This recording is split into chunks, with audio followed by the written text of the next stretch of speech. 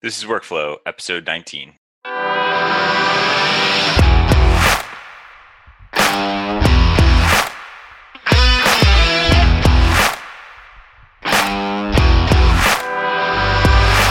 Workflow is the podcast that helps teams figure out the best way to work, collaborate, and get stuff done. Brought to you by Rindle.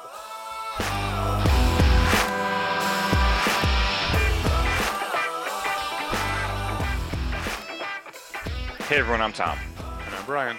And we're the co-founders of Rindle. And this is our podcast, Workflow. Today we're talking about all things documentation. The good, the bad, and yes, the ugly. Cool. Before we get started with that, what's going on with you, Brian? Nothing much. I'm excited that I'm getting my new iPad Pro today. So I was on my list to possibly try, and they came out with a new one, so I kind of bit and ordered it. And I'm gonna see how it is for me, but I have a couple use cases in mind for it. One is definitely handwritten notes, just to use it as a writing tablet, because I have lots of scrap paper that I use to jot down things, and maybe that will help keep me organized. So I heard that the handwriting piece of it and the conversion to text and all this stuff is pretty good. So I'm excited to try that. And then the other big use case is also as a second monitor when I travel. So if I go away for a week, for example, and I'm still doing some work here and there, I can actually leverage that for my workspace. Again, not a necessity, but something that could maybe help a little bit. And then, to be able to take that instead of my laptop everywhere, which is a little more portable. I can do other things on it, like media and other things like that. So if I travel, like even for the day somewhere, grab that, and I can still write emails on it. I can still do all those things. A little more functional than the traditional iPad. So I'm pretty pumped about it. Cool. You'll have to let me know how that goes. I've read a couple of reviews about them, and people seem less than excited. I think people are still fired up that you can't have a mouse with even the latest iPad Pro, because there's no pointer on the iPad, and there probably never will be. Maybe there will be, but Yeah. now they have the keyboard, right? So they're very much competing with like the Surface, right? And the Surface has like this keyboard that pops out, and it's very much like a computer. It's a tablet, it's a computer. So iPad is definitely, Apple's trying to definitely go that route, but you still can't have a mouse. So Yeah. it's I so think awkward to think about typing and then reaching and touching, right? I think the issue is iOS in general. Like, it's just very single app oriented. Like one app open at a time. Like, no, not that multitasking is that super important, but I mean, everyone has to do it to some extent, right? You're gonna look at a web page and then write an email, right? I And wonder it's if there's gotta be. I didn't research this yet, but I wonder if there's a keyboard shortcut to jump between apps. Like if you Yeah. depending on the device you have, double tap the home screen button or whatever it is you do. Um, that would be useful. If that doesn't have that, that's like probably going to be an awkward experience jumping between apps. We'll see. Yeah, that's what I've read, that it's like the same awkward experience that you have like on your Well, phone trying to do work. well, yeah, and it's like I'm really thinking more using the keyboard and actually doing work, right? Like if you're Sure. actually sitting down to type emails or whatever it is you're doing, I'm probably going to use the keyboard. You're not holding it in your hand anymore, right? So it's like, okay, now I feel like I should have a mouse and like I'm sitting at my desktop or my laptop. So yeah, we'll Sure. see. Yep. Well, let me know how that goes. I will report back to you. Cool. So what's going on with you? Just plugging away on Gantt, actually. We're making some real good progress with Gantt for Rindle, which is pretty exciting. Yeah, we have some early demos of it. I know you've seen it. You haven't gotten to actually fool around with it yet, but I know you've seen like a demo of it, and I think it's coming along pretty nicely. Yeah, I'm pretty pumped. I think this is probably one of the most requested features from our customer base and potential customers that we've talked to. Um, and I'm really excited about it because, I've used them before. I think they have great use cases. I think it's also going to make for some great podcast episodes too, because, there's definitely opinions on Gantt and how to use them, how best to use them, how can you use them with Kanban or whatever workflow you're using, right? Things like that. So I think there are definitely some interesting things to talk about in that front. But as a planning tool, Gantt is pretty awesome. So exciting to bring that to Rindle. Absolutely. Great. So before we get started, if you have questions, topics, or team scenarios you want us to talk about, tear down, you can call us and leave a voicemail at 860-577-2293 or email us at workflow@rindle.com. And please also don't forget to leave a review. All right, so on to the main topic. So we're talking about documentation today. I think we're definitely pretty passionate about this in a lot of ways because we've had experiences, some good, some really bad. We definitely have an opinion on how things should be documented and at least how we do it.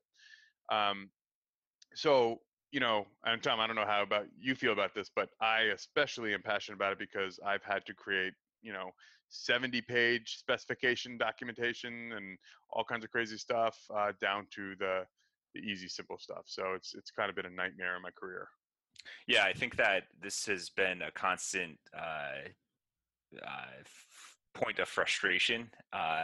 Even with us at Rindle, like we have gone through several iterations of documentation as we're about to talk about, and I think finally, several years later, we've finally come up with something that we feel is a pretty good means of documenting like new features.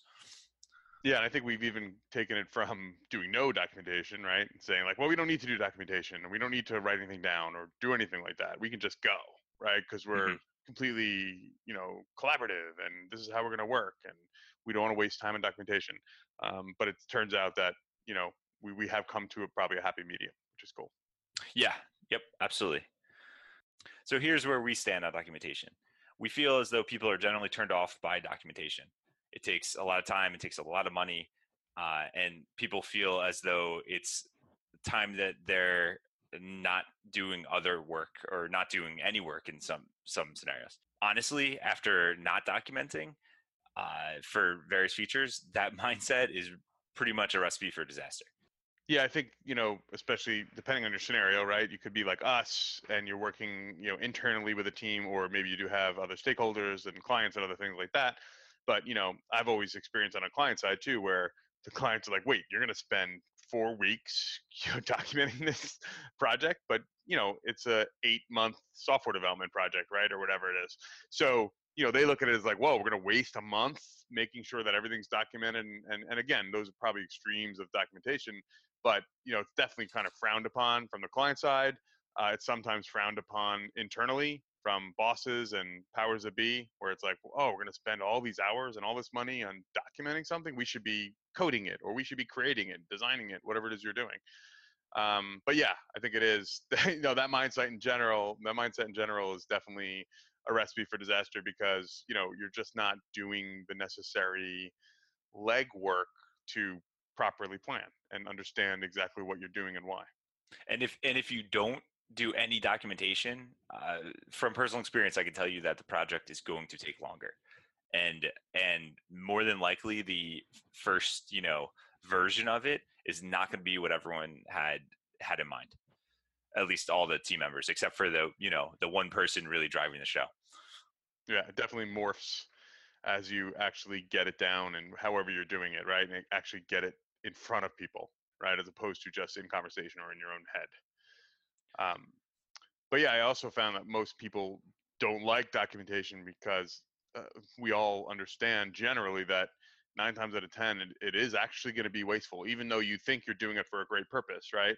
Because either you overdo it, which I've done myself, and I've had to do it for my job, right? Where you have to create this 70-page, functional specification document that takes hours and possibly weeks to create.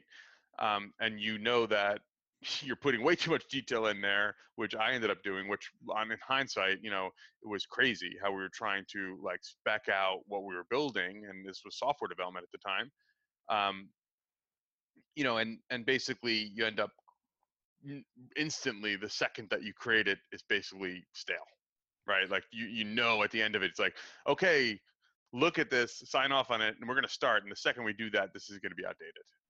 Yeah, because as soon as the developers, the designers actually start to get in there, especially if this is documentation created by someone with less technical knowledge, or even a knowledge of like how all the pieces are actually going to fit together, um, things are going to change, and yeah, then that documentation is useless, more or less. Basically, just as quickly as you wrote it, it is useless. Yeah. So from our perspective, that's kind of how we feel about why documentation has a bad rap. We definitely have a more agile mindset when it comes to documentation. So if you have, you know, any sort of team environment, we are basically of the opinion that yes, documentation is definitely needed, but that documentation should be minimum. And I always like to think of it like an MVP, or a minimum viable documentation. It should be exactly what you need in order to move forward and create. Right. And I think 9 times out of 10, like we're saying, it actually gets way too complicated. And that's when it gets out of hand. If you think a little more lean, a little more agile, and think simple, it's much more useful. So yeah, so basically our opinion is that you should not be wasting time documenting. You shouldn't be wasting time like formatting some document and making it all pretty to present to anyone. It should be a bare minimum document with, as you'll see, it should really be functional like business requirements, more or less. But we'll get into the nitty gritty of that in a little bit. Yeah. And again, like what we're saying with the examples before is that, you know, the more time you spend making it pretty, formatting, all the things that go into that, it is stale the second that you complete it. And so you can spend hours and hours and weeks and tons of effort, nights and weekends, whatever it takes to get the document done. And really, you're doing all that work possibly for, instant stale document that you have to then deal with, right? So why not do it quicker and get moving quicker? And then, because things are going to change anyway. I also find that the longer and more complex it is, the harder it is for people to understand. So again, those 70-page documents I used to create, you know, I'd put that in front of a client. I have to go through page by page and explain it, and they still wouldn't fully understand what we're talking about. So we'd have to go over and over it, all crazy. Like there were wireframes in there. There was details about how things would function, and it was just craziness. So in the end, they didn't even fully understand it, and I'm trying to get them to sign off on something and saying, yes, this whole 70-page document, by the way, it's like a contract. You're signing off on it, and we're going to seal this up. So to explain that and them to feel comfortable with it was really complicated with that big of a document. All right. So with that said, this is how we think about documentation nowadays. This is again through a lot of trial and error and what we have ultimately arrived upon. So first we define business requirements. Yeah. So think of it like a Fur Dummies book, or like an introductory class, like a 101 class, if you will. You're making statements that everyone can understand about what the business requirements are. You're explaining the business goals and the outcomes. Um, think about this kind of like, if you know anything in the agile world, it's like user stories. Like, as a user, I should be doing, or I should be able to do this. And at the end, the business requirements should get everyone on the same page about what ultimately this thing that you're creating is going to do at the end. And that's really the end goal of it. You're not getting into real technical details yet. You're not. You're basically just like, hey, at the end of this project, this is exactly what I expect this piece of functionality to do from a very, very high level. Yeah, and we even struggle with this, because we tend to get into more technical conversation or even design conversation for us, right? Because we're building software, so it tends to kind of bleed into the conversation. We got to always say, no, let's not talk about that right now. We're just talking about the business goals at this point, the business requirements. What is it going to do, and for what reason? So really, it's plain English. It should be something that we start with for sure, because we don't want to get into those technical details yet. But at the end of it, like you said, should get everybody on the same page as to like, this is what it's going to do and why. And then from there, we move on to something a little more technical, but the functional requirements. So, that's basically how are you going to do it, right? So we talked about what we're going to do, but now how are we going to do it? These are basically like the blueprints for implementation, or things we're going to need to actually go ahead and execute this. And this sometimes does require additional artifacts. In addition to just the business requirements, we are creating other things. Maybe it's data structure in our example, data collections if we need other information to collect for whatever reason. And a lot of times we do sketches or mock-ups, right, for design purposes, just to be like, yeah, this is the general concept. Are we all in agreement? So we get into a little more detail now. And for you, Tom, I know sometimes it gets into like again, those data structures, maybe it's API calls, maybe it's other stuff that you need to like actually think about a little bit and explain to other people who are working on a project to actually, move forward with it. Yeah, absolutely. Yeah, I do like to think about this more as the business logic, if you will, in terms of a programming type project. These are like the business logic things, the unique things that if you're trying to code this, you might not really realize from just reading those business requirements. So yeah, again, not a lot of detail, and the one key thing about this is like you kind of want it to be like complete as possible without really like having dove into the actual like nitty gritty of like, okay, this is what we're going to use for this, or this is like you really don't want to go there. You just kind of want to be like, okay, yeah, we are not going to let them edit this thing, right? They can only create, they can only delete. Like that's a very specific thing, but important to note. Yeah, I think another example is, even for the conditional automations that we were planning out for, we have an automation platform, we're adding conditionals. So we started to plan that out a little bit, and we had to create a spreadsheet, because there are all these like scenarios that we had to talk about of like, well, what are we going to offer and why? Right. And there's a list of things, that will happen if you select a certain option, then another set of, options appear, right, based on that. So it's just more complicated. You can't just put it into a bullet on a Mhm. spreadsheet, or whatever. Sure. It had to be a little more detailed, and it had to be done because there's no way we could have meaningful conversations and not have something to reference that was thought out and mapped out, right? So it's just that extra detail that's missing from like the high level business requirement. Yep, I think that's really important. There's going to be some level of artifacts. They could be either, sketches, quick sketches, a quick mock-up like a wireframe, um, just that you could throw in there, just so hopefully it clears everything up and it gets everyone on the same page. Cool. So let's talk about how we actually do our documentation for feature development. So that's primarily what we plan and map out. The first thing we do is we create a Google Doc. We use Google Docs. We're G Suite users, so that's our main go-to. Obviously, it's collaborative and all that stuff, so it fits right in. We name it as a feature, obviously. So something like conditionals for automations, that's what we name it. And we really keep the formatting very simple. We don't get, we might add a title tag to the title, but we're really just using bullets and just bulleting things out, not getting crazy and kind of doing complicated layouts or anything like that. We're really doing a subheading of business requirements, bulleting those out and taking the time then to brainstorm and worry less about formatting and presentation and more about just getting the ideas out and into a list. Awesome. Yeah. And then once we have those business requirements written down, that makes sense to everyone that's creating it.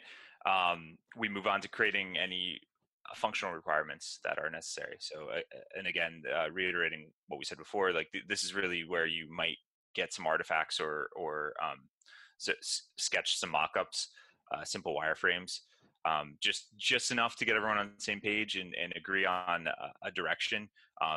It'll definitely probably end up different once you actually get into creation of it. So again, it's not really worth spending a ton of time on this. You just are trying to get everyone on the same page.